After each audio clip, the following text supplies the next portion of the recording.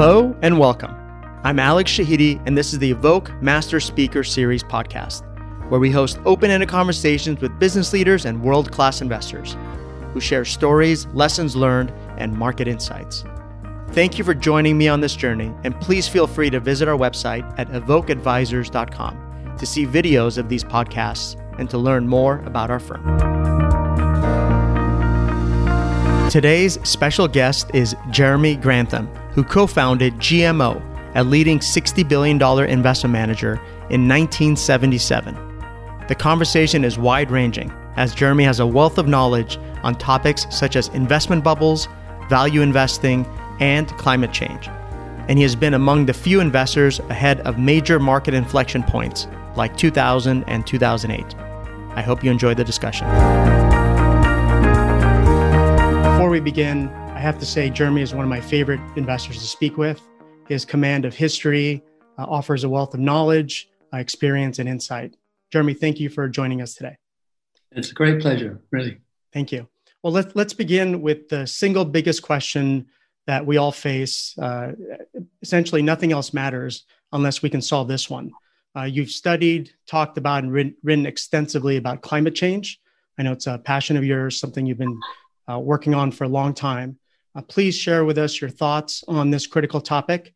And really, are humans doomed, or do we stand a fighting chance?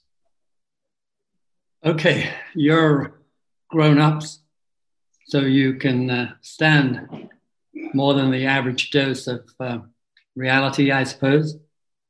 And the truth is, we are not going to contain the climate warming at 1.5 degrees or 2 degrees, that we are struggling to determine where in the zone over 3 degrees centigrade we'll end up. And my guess is between 3 and 3.5 degrees centigrade.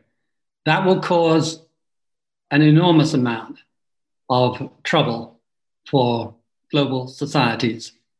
Some countries in Africa will be completely destabilized by the situation.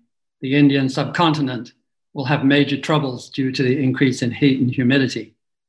Big chunks of the subcontinent will simply be impractical to live in that outdoor farming for more than 3 hours on one of the worst days and you drop dead.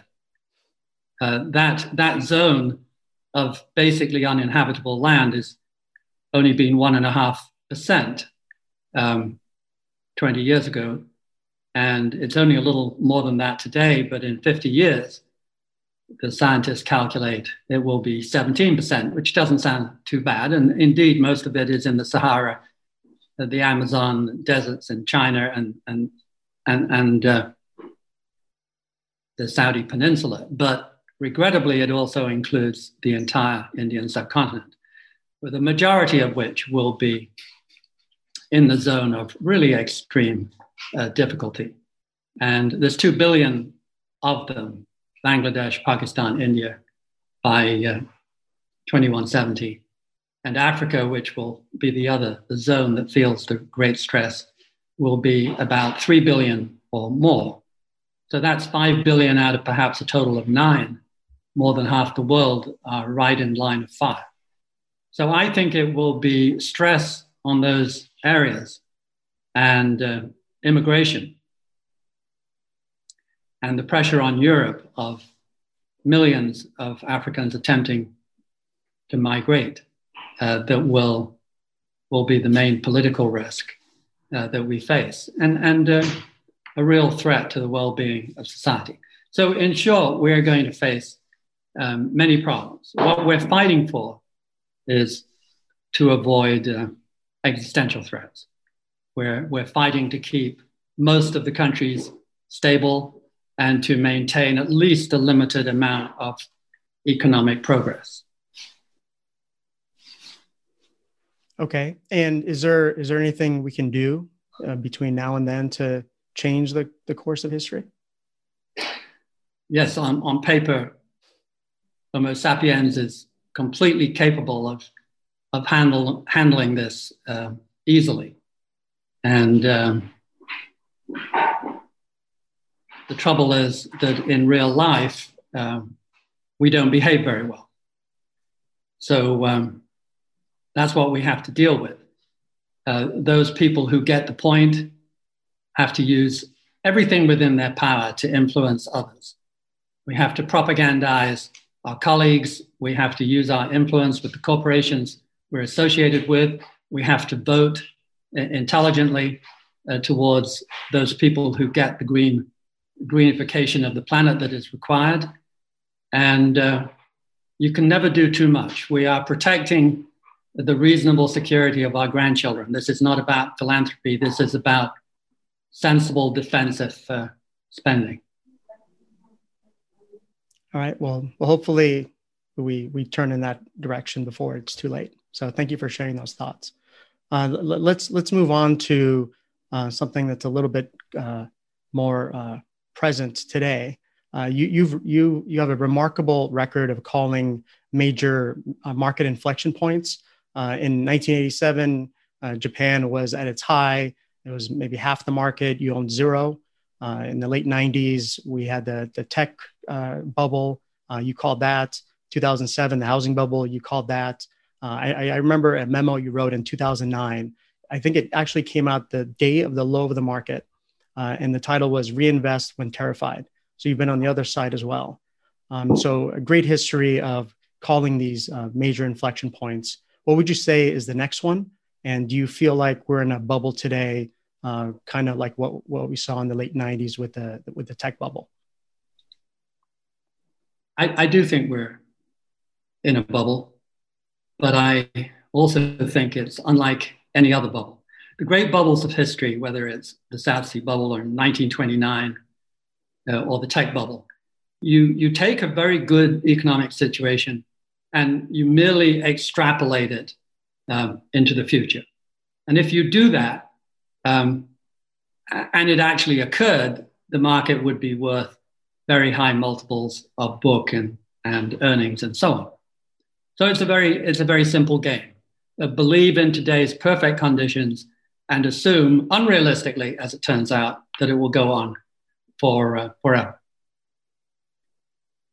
If you did that today and you extrapolated today's conditions, which are miserable, you would, of course, have the very opposite of a bubble. So that makes it unique. We're in the highest 5% of PEs, and we're in the lowest 5% of economic conditions today. So there's never been anything like that in history. And why has it happened? We know the trouble is, of course, COVID. And we know the push on stock prices is a combination of central banks, the Federal Reserve, and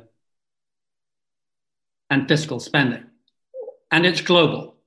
So we have never had such a global agreement that every government is looking to spend and every government is looking for their central bank to accommodate. This is an enormous push. And what we discovered long ago is how effective that is at moving stock prices. It's as if every dollar that is not absorbed by the real world flows through line of least resistance, flows through into asset pricing. And that is what is happening. So we are higher priced today than a year ago when the economy was in decent shape. Now the economy is in really very bad shape, and everybody is extending the time period for which the damage will last, and yet the market goes to new highs. It's a very impressive struggle between the real world of productivity and employment and GDP and the paper world of PE ratios and house prices pushed by easy credit, low interest rates, of course, being key, and just plentiful supplies of money flapping around to those people who are likely to buy houses and stocks. It is not necessarily the case at the small business level at all. So this is not necessarily a terrific for the real broad economy, but it is clearly terrific for the stock market. And the question is, does the real world eventually catch up? And since this is novel economy, just like the novel virus, you can't be quite as certain as you could in prior bubbles. I described our confidence in prior bubbles as near certain. I wrote a paper called Three Near Certainties for Uncertain Times. That was my title anyway, for Fortune in 08. And all of those things, of course, occurred. And you can't be that certain this time because the forces are unique. And that's going to make life more intellectually interesting. However, my bet would be, of course, that reality will catch up with the high PEs. Okay, and expanding on that, part of what's happened is you have these weak economic conditions, no sign of inflation, and so it's a relatively easy playbook for central bankers across the world to cut interest rates. Many of them are at zero or even below, and print money and keep providing stimulus to prop up the economies. And that could last for a while because inflation hasn't reared its ugly head yet. So how does that factor into how you invest in an environment like this, where there's a disconnect between economic conditions and markets, as you described, but the cause of that, mostly central bank and fiscal policy, can continue for a long time. So how do investors deal with this? It's important to separate monetary from fiscal spending and FDR type broad-based planning of that kind. I'm a great believer in that. I'm much more suspicious of credit and interest rates. Let me just point out that we entered an era with Greenspan of a fairly decent kink in the cumulative debt curve. It had been drifting up very slowly, and then it started to rise very rapidly since his era. And what you notice is that despite the fact that the debt ratio per unit of GDP has doubled and tripled and will soon quadruple since the first day of Greenspan, the growth rate of the US and the developed world has slowed.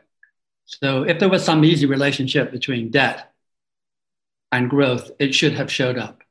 And in fact, the reverse has occurred. And that's one of the reasons I'm suspicious. However, government spending is a different matter. And at a time like this, where I think the virus is still worse than people think and will go on for longer, it really is important to use that while you can. As long as inflation is low, keep up the government spending. As to the point when the market gets jumpy, very hard to read. If you go back to the earlier bubbles and you look at 1929, there was no great event. People have studied that now for 90 years, and we still haven't found the reason. The best we can come up with is, quote, selling came in from the country, unquote, which means it wasn't New York and Boston and the financial centers. It was the industrial centers of the Midwest. And they were the people who were seeing that the economy was weakening. And they looked at the high prices and the optimism that was everywhere and decided they would take some profits. And that was what turned the tide.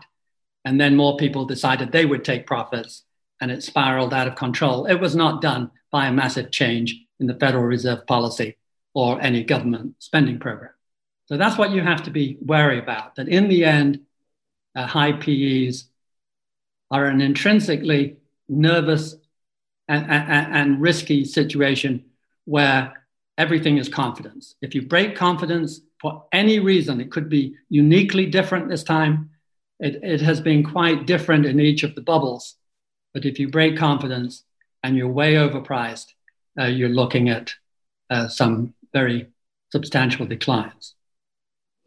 Right. I think one of the things that's interesting is when you look at valuation and you look across the board, it seems like most asset classes are relatively expensive.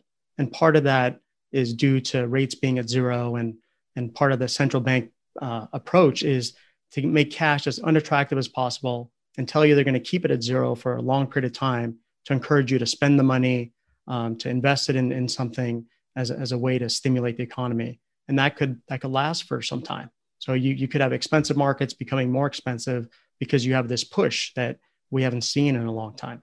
I'm just curious how you factor that in. That is a possibility, but you can't get blood out of a stone. If you take a forest in New England, and I'm a great fan of forestry, and you back up 10 years, 12 years, you could get 6% return. And then you push up the asset prices across the board, and you come back 12 years later today, and the same forest will give you a 3% return. The same with the Midwestern farm. It's gone from 6% to 3%. Now, that's been a wonderful ride in capital gains, but the price you pay is you don't make 6% a year compounded, which is very handy, you make 3%. And yes, if it goes up even higher, you'll make another capital gain, but the cost of that will be that the yield on the forest will go to 2%. You get my point.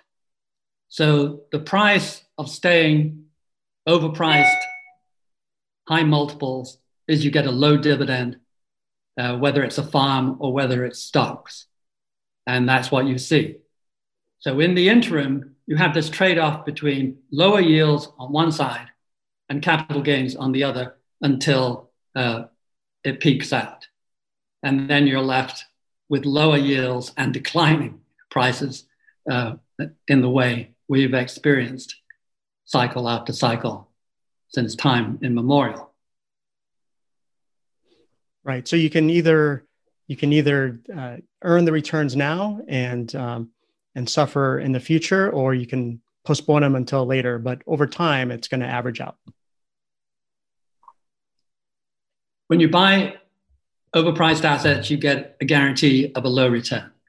What you don't get is the guarantee of being wiped out next week. But since you bring that topic up, my belief is that if you're trying to time the breaking of a bubble, the value is not that important. All of them are overpriced. And whether they're overpriced at 25 times earnings or 35 times earnings, or in Japan at 65 times earnings, it's very difficult to work out in any sort of academic way, since you're dealing with craziness, where it's going to peak. I much prefer to look for signs of truly crazy behavior, because every bubble that really crashed and broke in a spectacular way, which most of them did, was preceded by craziness, by legendary stories. And this was notably lacking, as I wrote and talked about over the years of the 10-year bull market. And it has not been lacking, really. I think you could agree in this rally off the COVID low. We have seen not only a terrific rate of acceleration in the price rise, double the normal bull market, which is characteristic. That acceleration is characteristic of a late stage bubble. But we've also seen wonderful craziness. The SPACs, which are a promise to use your money, give me your money and trust me, I'll do something useful with it, is a real echo of the South Sea bubble, where we have such a spectacular opportunity, we can't reveal what the purpose of your money is yet. And they got lots of money and ran off with it. I'm not saying the SPACs will run off with your money, but I am saying it's a real testimonial to the speculative nature. Buying Hertz, a bankrupt company, and having it go up 4, 5, 6 times in a real hurry, and so on and so on. You read about your own, having a Tesla quadruple this year. Tesla, I own a Tesla. It's a wonderful car. I think they're a spectacularly interesting company. But are they 4 times the company they were before COVID? I don't think so. These stories are everywhere, and they're what you need before a bubble breaks. And we saw them in early 2000 and late 99. And we saw them in late 1929 before the crash. We saw them in Japan. And here we are again. So I think this is an indicator, not a certainty, but a strong possibility that we are quite close to the bubble breaking in terms of psychology. Perhaps a matter of weeks or months, not years. Yeah, it is interesting because a lot of the market behavior, in some ways, you could argue is rational when you're earning zero on cash, actually negative real yields, and bonds give you hardly anything.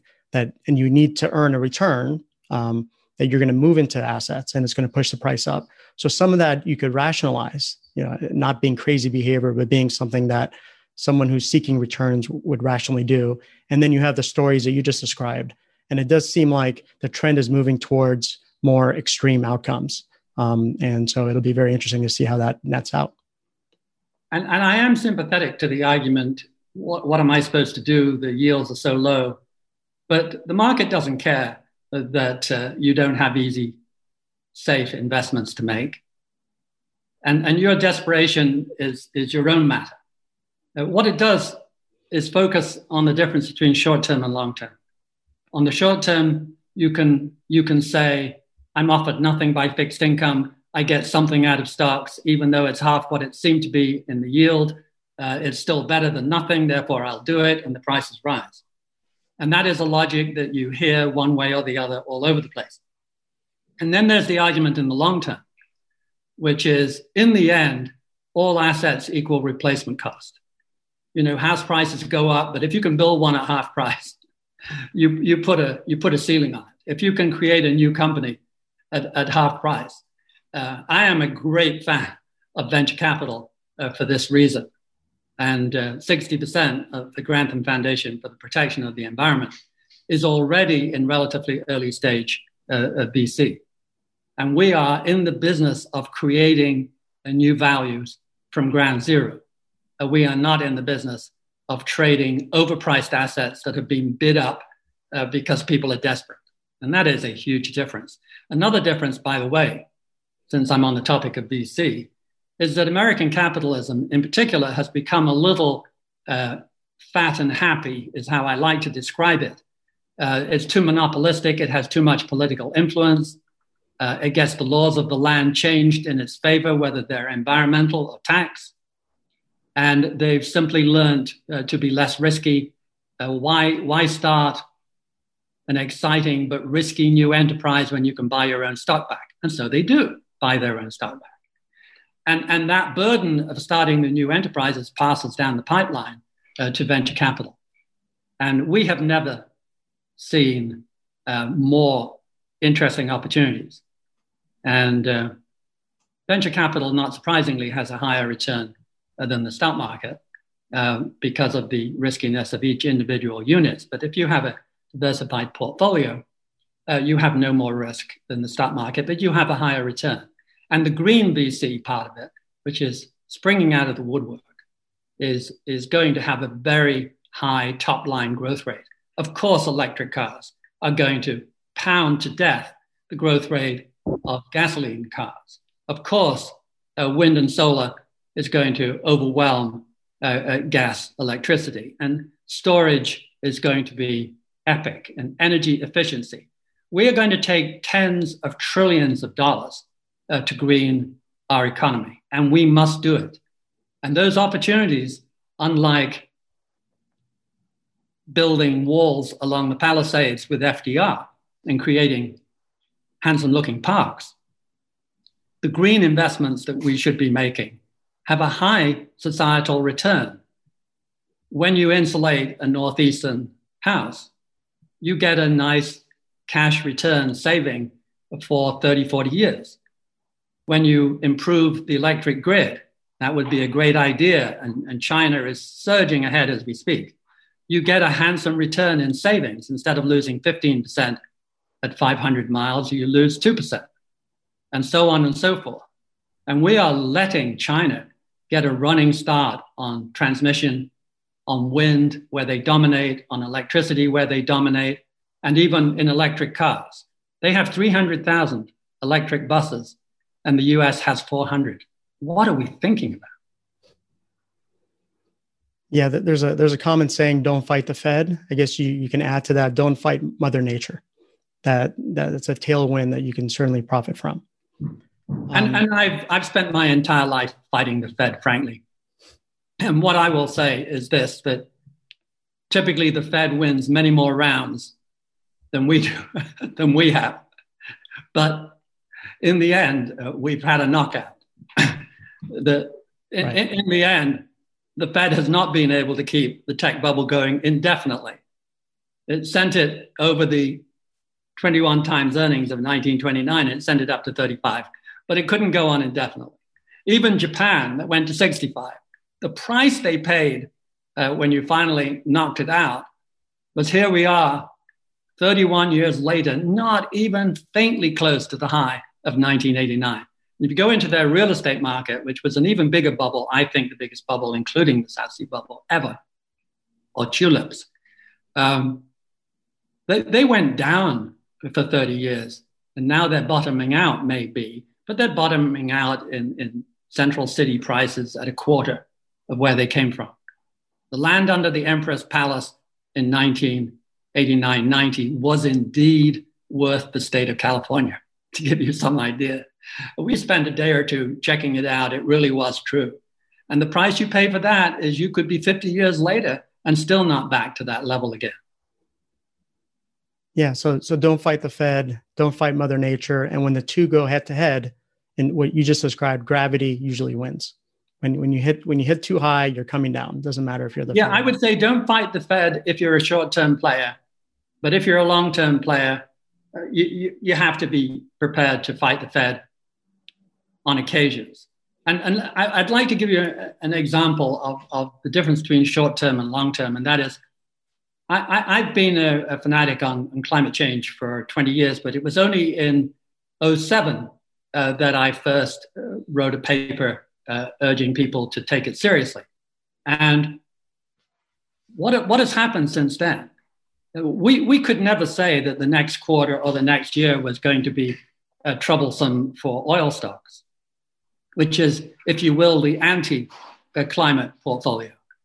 But when the smoke cleared, by yesterday, the oil as a percentage of the S&P had come down from 25% in 1982 and 16% in 2008 to 2.5% yesterday. This is the biggest loss of value in the history of the major groups of the S&P. That goes all the way back into the 20s. It's really been remarkable. And yet you never knew when it was going to happen. No one ever made a case that the next year or two would be such a bloodbath. But you were on the wrong side of history if you owned the oil stocks. Now you can't, it's too late now, the last miserable 2.5%, you can't get rich going short that even on the way down from 25 and 15. But what a good demonstration of the long-term, slow-burning, who knows what the time will be, but you know in 10 or 15 years it will bite. And that's what the rest of climate change looks like today. You don't know how fast it will move. You don't know when the US government will wake up and start being a leader once again, but it will probably all happen. And it will go in bursts, and some of the time it will be much faster than you imagine. But you will come back in 10 or 15 years and you will see that we have made an enormous transition to a green economy. We will win technologically. The problem we're dealing with on climate change is not whether we will win, but whether the world will still be worth having when we win. It's the damage that's accumulating day by day already, as you can see around you with the fires in Australia and California and the number of hurricanes, 2 at a time for the first time ever. And the amount of flooding, which is the single most reliable part, heavy floods everywhere, and the threat that poses to global agriculture, by the way. Yeah, we have the tools to succeed. It's just a matter of, will we employ them early enough, right? Yes, that's absolutely, by the way. Thank you. That's a good summary. So we've talked a little bit about the unique nature of the current economic downturn being, virus driven, and the extraordinary policy response of zero rates, printing money, unprecedented deficit spending. How do you see this ending? And does this end? Is this a happy ending, or is it something that is going to mark history? Well, I shouldn't pretend to be unbiased to being a green. I'm not into politics, but I am into greenery. And that has dragged me willy-nilly into politics. And but if we have a democratic administration, we will have deficit spending, which will be great. And a lot of it will be green, which will be even better and very high return. If the globe was to embark on a massive green stimulus program, which it should, it's necessary. But if it does it, it will give a shock to the economic system that may kick us out of the rather dreary, slow decline in growth rates of the last 20 years. This has not been our finest age. We have been carried on the broad back of China and India and so on. But the developed world has been slowly but steadily losing its growth rate. And one of the reasons is that after the financial crash, we became too jittery about deficit spending, which is, I think, a big mistake, quite unnecessary. As long as inflation is not really gathering steam, when you find yourself facing a slowing global economy, you have to kick it in the tail.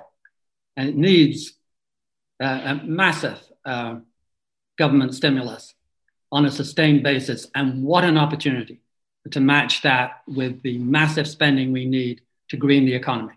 You end up with healthy air, no particulate matter, which takes years off everybody's life and kills several million people a year in China from coal and so on, and diesel.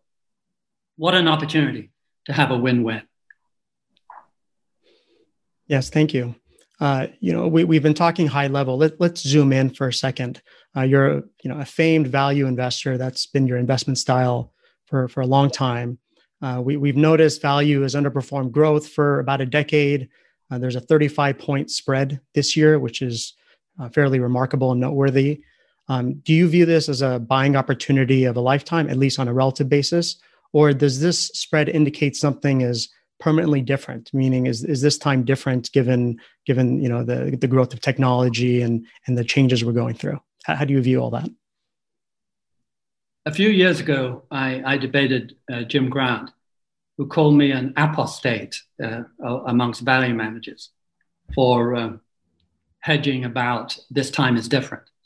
And I maintain that the foremost dangerous words, this time is different, should be replaced by the 5 most dangerous words, which is this time is never different. That is a very dangerous idea, to think that you can never have important permanent changes. And I think almost everything has changed since 2000. So the certainties that we used to have no longer exist. But that was 5 years ago. That was before the most massive move against value. On any way you care to measure it now, we're off the scale. So I don't think a value is as dependable and useful a weapon as it was for 70 years prior to 2000. But I think it's a very handy weapon when you push the parameters so far that it hits historical lows against growth stocks. So we may not snap back the 120% I would have calculated 20 years ago, but we are going to have a very big reversal in favor of value stocks sooner or later. And I think we can be pretty safe about that. And one of the things comes down to the nature of the FANGs. The FANGs are a very interesting subset and well worth anyone studying because they're unique in many ways. There's been the occasional company in the past that looked a little fangy, but there's never been a whole clutch of 8 or 9 in the US and 2 or 3 in China that become the biggest companies in the world. They snatch asset value out of thin air. They generate earnings on almost no asset value. They're all about intellectual capital. They are unbelievably disruptive and they move very fast. So these are very special companies and they're worth a lot of money, but they have also been bid up and eventually even the best companies can become overpriced. I don't recommend necessarily going short the FANGs, but I do recommend owning as few US equities as you can face.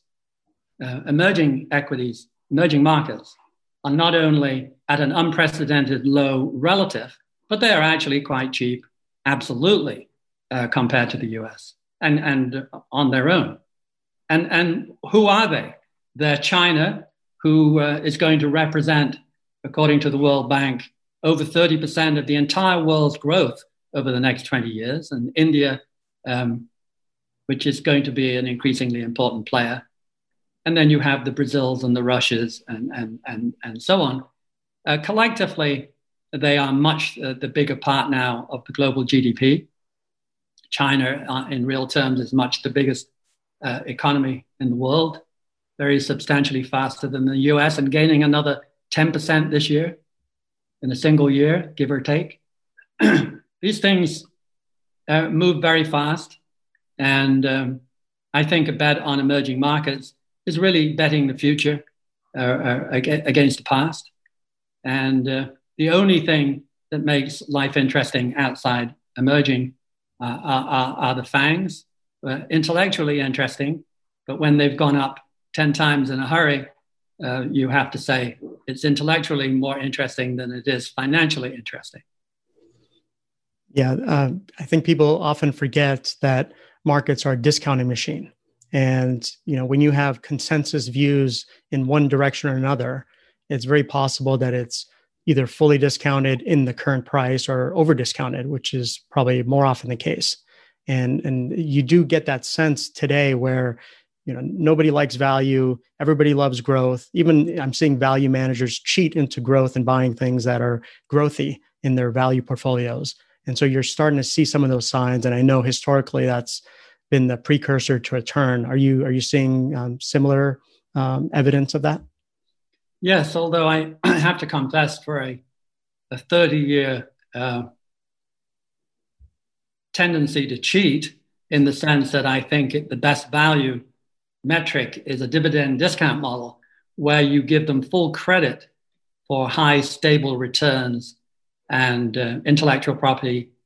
And our claim to fame in our first quant funds is that we owned Microsoft in our value stream, in the top decile of value, from the day it appeared as a stock that met our size limit until late 99, when it finally got overpriced enough that it drifted into decile 2 and was sliced month by month out of the portfolio, so that by June of 2000, it had gone.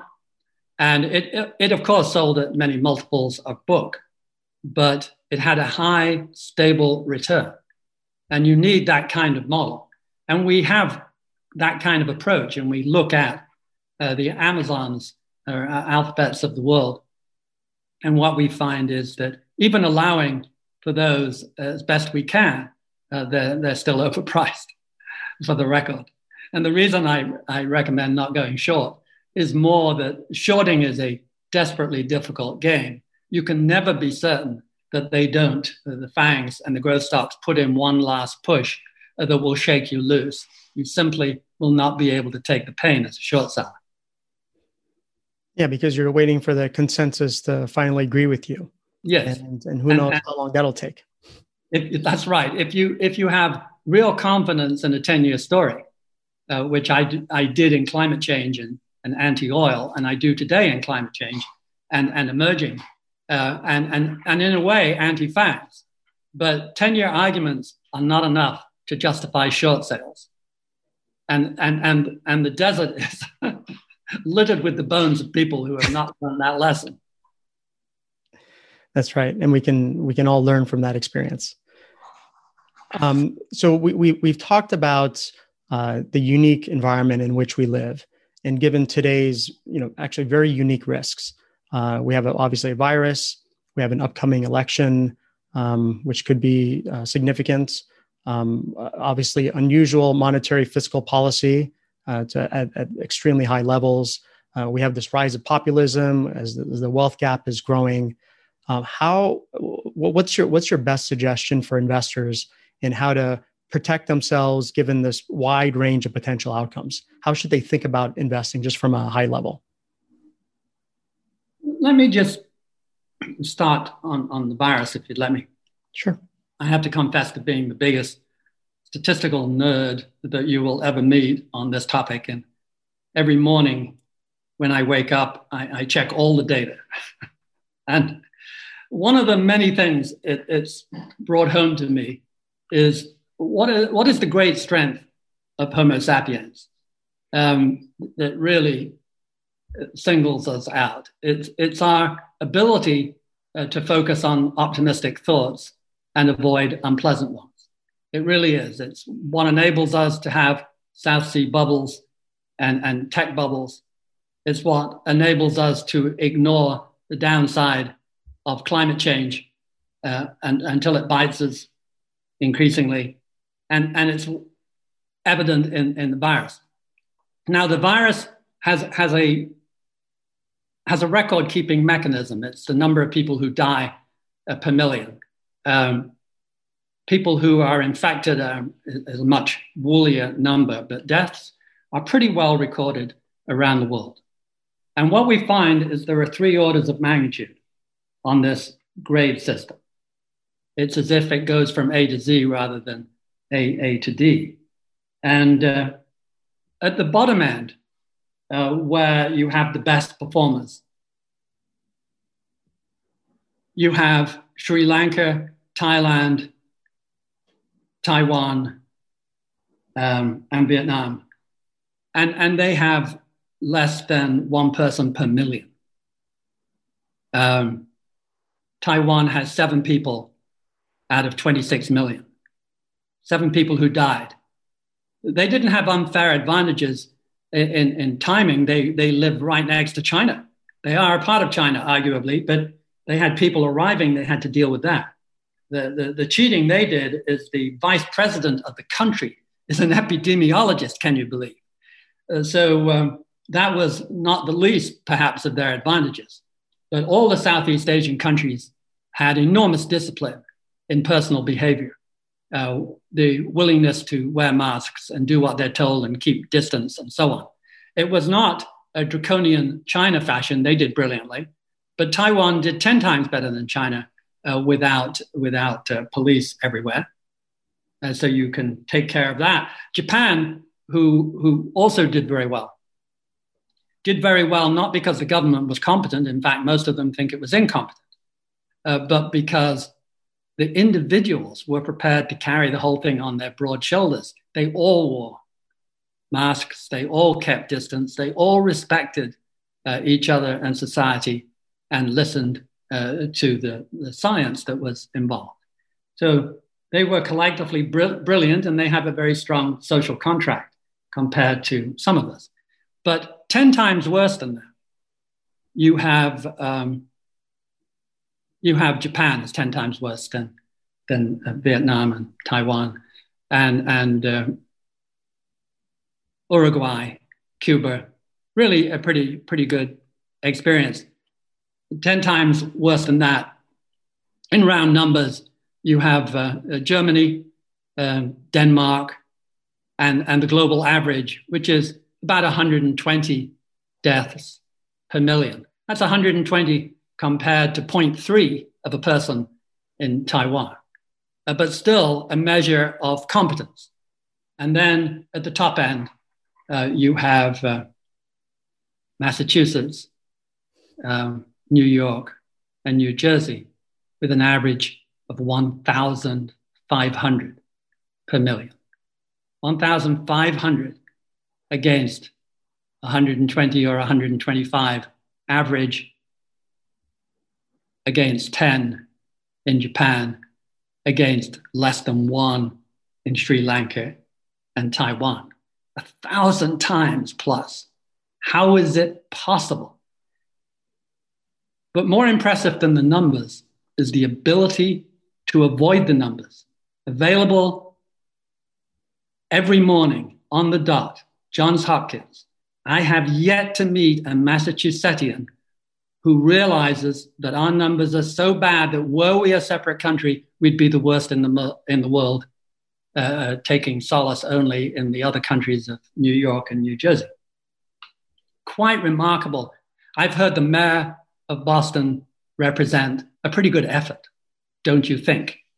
I've heard the governor of Massachusetts get one step further than that and say flat out that we've done a pretty good job. A pretty good job, you're just worse than the other 200 countries on the planet. So that is an incredible testimonial to the willingness to be manipulated into thinking that you're doing quite well, even by the liberal press. Why is that? One wonders. And once you've processed that, you realize how easy it is to believe nonsense about the stock market if we can't even get something as serious as the virus right.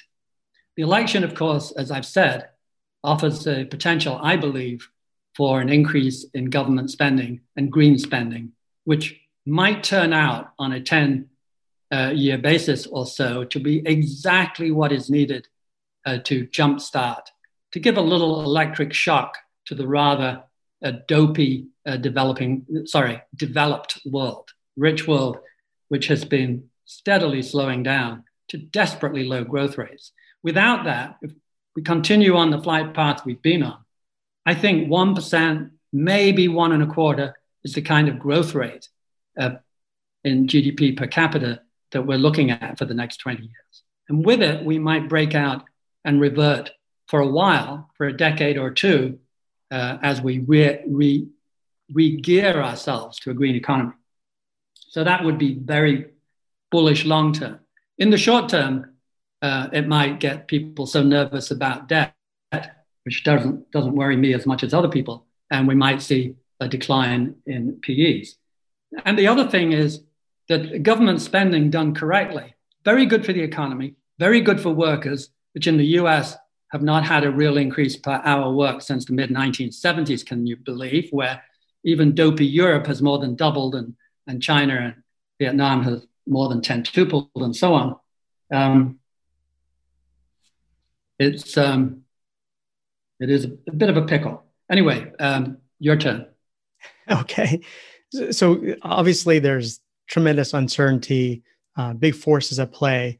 Going back to the original topic of what do investors do? So you're sitting there, you have a portfolio, and you're trying to achieve a reasonable return, and you have this wide range of potential outcomes. Where do you invest? Are you just looking for things that are cheap, or do you need hedges in place, or what's your advice for our viewers? My advice, really quite simple. You emphasize emerging markets. You de-emphasize the US.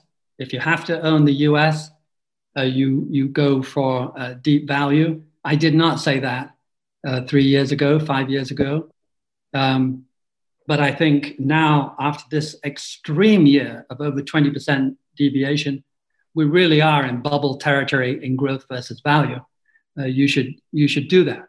But if I had to choose between doing that and avoiding the US entirely, I would do the latter. Secondly, and what the Grantham Foundation does, is I would own, where you can, VC. And in our case, we can own early stage, and we are over 60%. We target 70% early stage VC. And of that, we target up to a half in the green variety, for not just for mission reasons, but because I think the top line opportunities will be way over average even in the VC universe for a long time. Yeah, you've been producing these 7-year forecasts, asset class forecasts, for a couple decades, and I've looked at every one you've done. I think it's probably at least 20 years, and the current one is among the most depressing that I've seen, where expected returns are in many cases negative, real, across the board, and there's a few pockets of value. It's quite depressing. You only need one big asset class, by the way, to get rich. Emerging markets, as I said, it's way over half of the global GDP. It is growing far faster. And because of the size of China, it's guaranteed to do that. It's going to have a much better growth rate this year under stress, much better than the GDP growth of the developed world. So, and it's got 26 countries in. It covers every industry you would want. Why would you be moaning and groaning when you have such a good opportunity? It's 10 times earnings. It's cheap. It's a great opportunity. And if you insist on the US, buy venture capital, which is the last truly exceptional feature of American exceptionalism. By and large, in most of the things that matter to me, I have to make the sick joke that yes, America is exceptional. It's become exceptionally bad in that we have the worst life expectancy, the worst morbidities, the worst social measures of almost anything, children to 16-year-olds, number of people in prison, number of people who get shot, on and on and on. It's quite distressing. However, venture capital, we're the biggest, we're the best. And where does the talent go these days? The really best and brightest don't go to Goldman Sachs, Goldman Sachs, anymore, like they did in the financial bubble. They want to get into the VC business, to be mixing with things that really matter. And many of them to be actually starting their own enterprise, to do something that is useful, exciting, and will make them rich as well. What a great opportunity. I warmly recommend that to any young person who wants to be where the action is and where the significance is. Who wants to do a useless job? And VC is the most useful of any job in finance. Yeah, well, one of the byproducts of cutting rates to zero and pushing asset prices up is leverage is extremely cheap, and if used wisely can really boost returns. And I guess venture is a part of the way to play that. How do you think about leverage and being able to borrow at 1% or below and investing in something, and in terms of not fighting the Fed, not fighting Mother Nature? It seems like if you can do it without and survive the trough, that there's some upside potential there. Yeah, I mean, ironically, leverage plays the least role in venture capital. Most of them have relatively little leverage. It's equity money. It's kind of honest and straightforward, if you will. But why would you not take long-term cheap money if you can? Why would you not lock in a mortgage at 3%? Surely one expects to be able to do better than 3%, even in terms of your career earnings.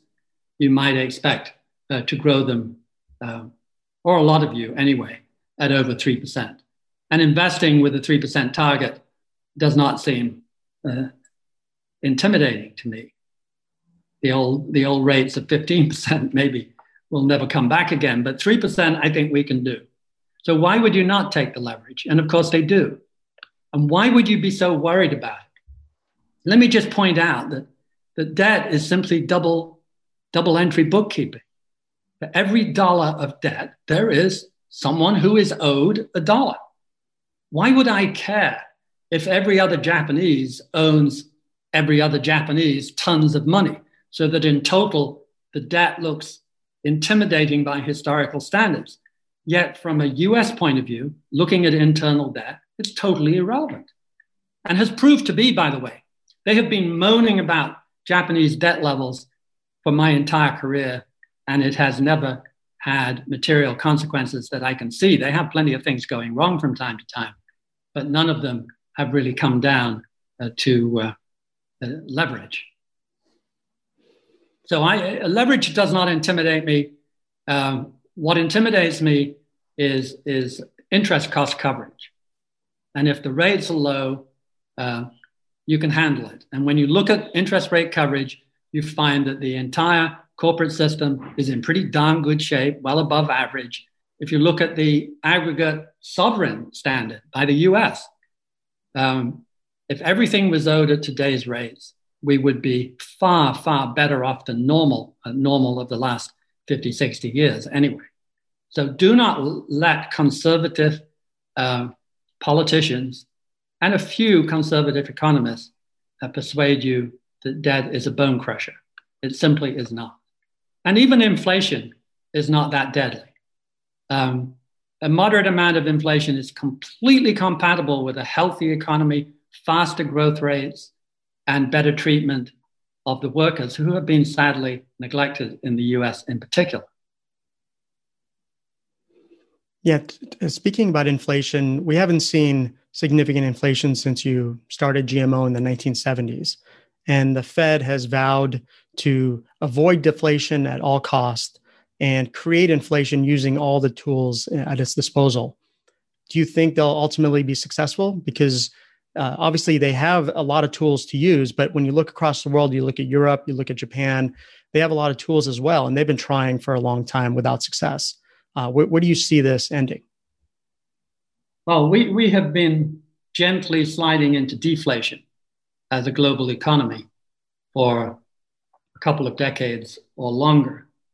So I am actually very proud to say that I wrote quarterly letters for 20 years and I never featured inflation as a major risk. That I've checked that. It's absolutely true.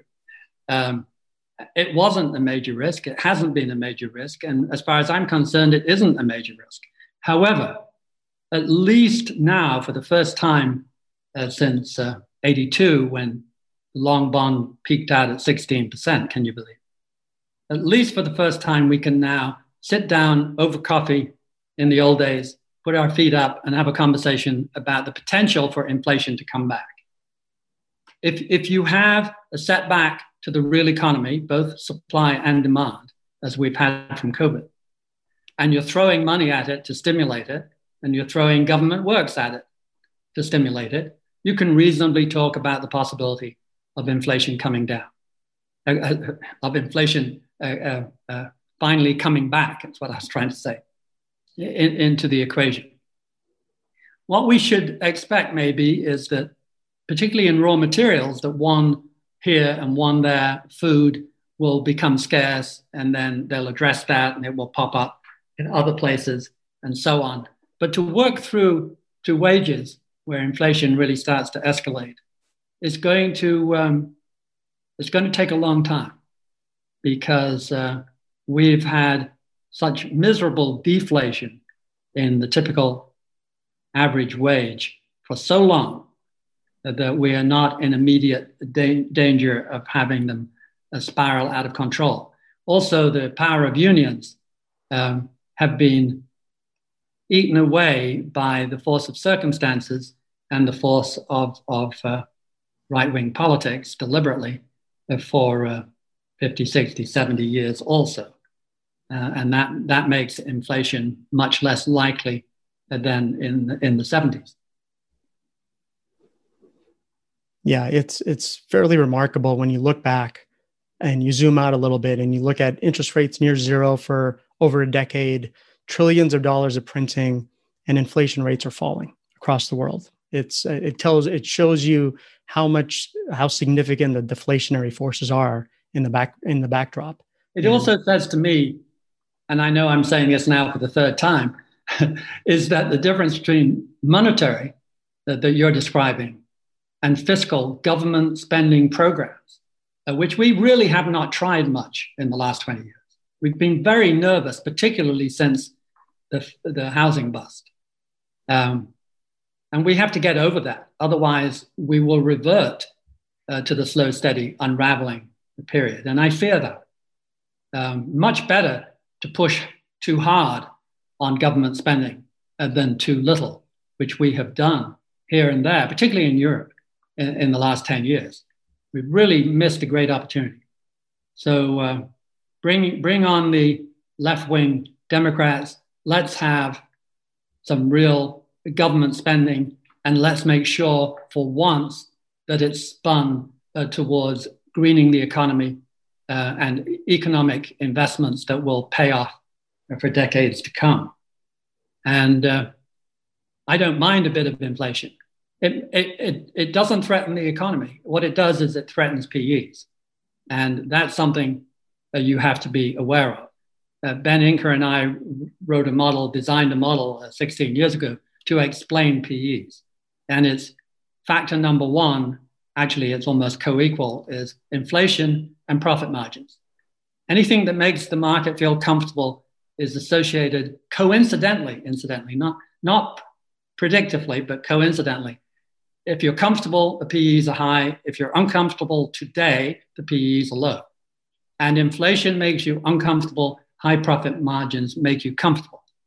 And the market today sits just about on the explanatory line. That is not a prediction, however, that's an explanation. The prediction would be, are the profit margins likely to get whacked on a global basis, on a US basis? Is society likely to turn against the FANGs and the social apps and so on? What is the potential to regress back towards more normal profit margins? And what is the potential for the virus to have a second round attack and bring down the profit margins? So the market is very vulnerable to profit margins, very vulnerable to even the hint of inflation. But in terms of the reality, the economy is very, very durable in the face of anything up to intermediate inflation levels. 3%, 4%, 5%. It won't affect the economy, but it will knock down price earnings ratios. So file that away in your brain and stay tuned. Sounds good. Well, the Fed is certainly trying to achieve that. Jeremy, thank you for taking the time to share your wisdom with us. I always learn something new when I listen to you. Thank you for listening to the Master Speaker Series podcast produced by Evoke Advisors. You may email us with questions or recommended guest speakers at info@evokeadvisors.com. Please subscribe to this podcast to ensure you don't miss future episodes, and don't forget to forward today's conversation to others you think would enjoy listening. This podcast is provided for informational purposes only and should not be relied upon as legal, business, investment, or tax advice. All opinions expressed by podcast participants are solely their own opinions and do not necessarily reflect the opinions of Evoke Advisors, their affiliates, or companies featured. Due to industry regulations, participants on this podcast are instructed not to make specific trade recommendations nor reference past or potential profits. And listeners are reminded that securities trading, commodity trading, and alternative investments are complex and carry a risk of substantial losses. As such, they are not suitable for all investors.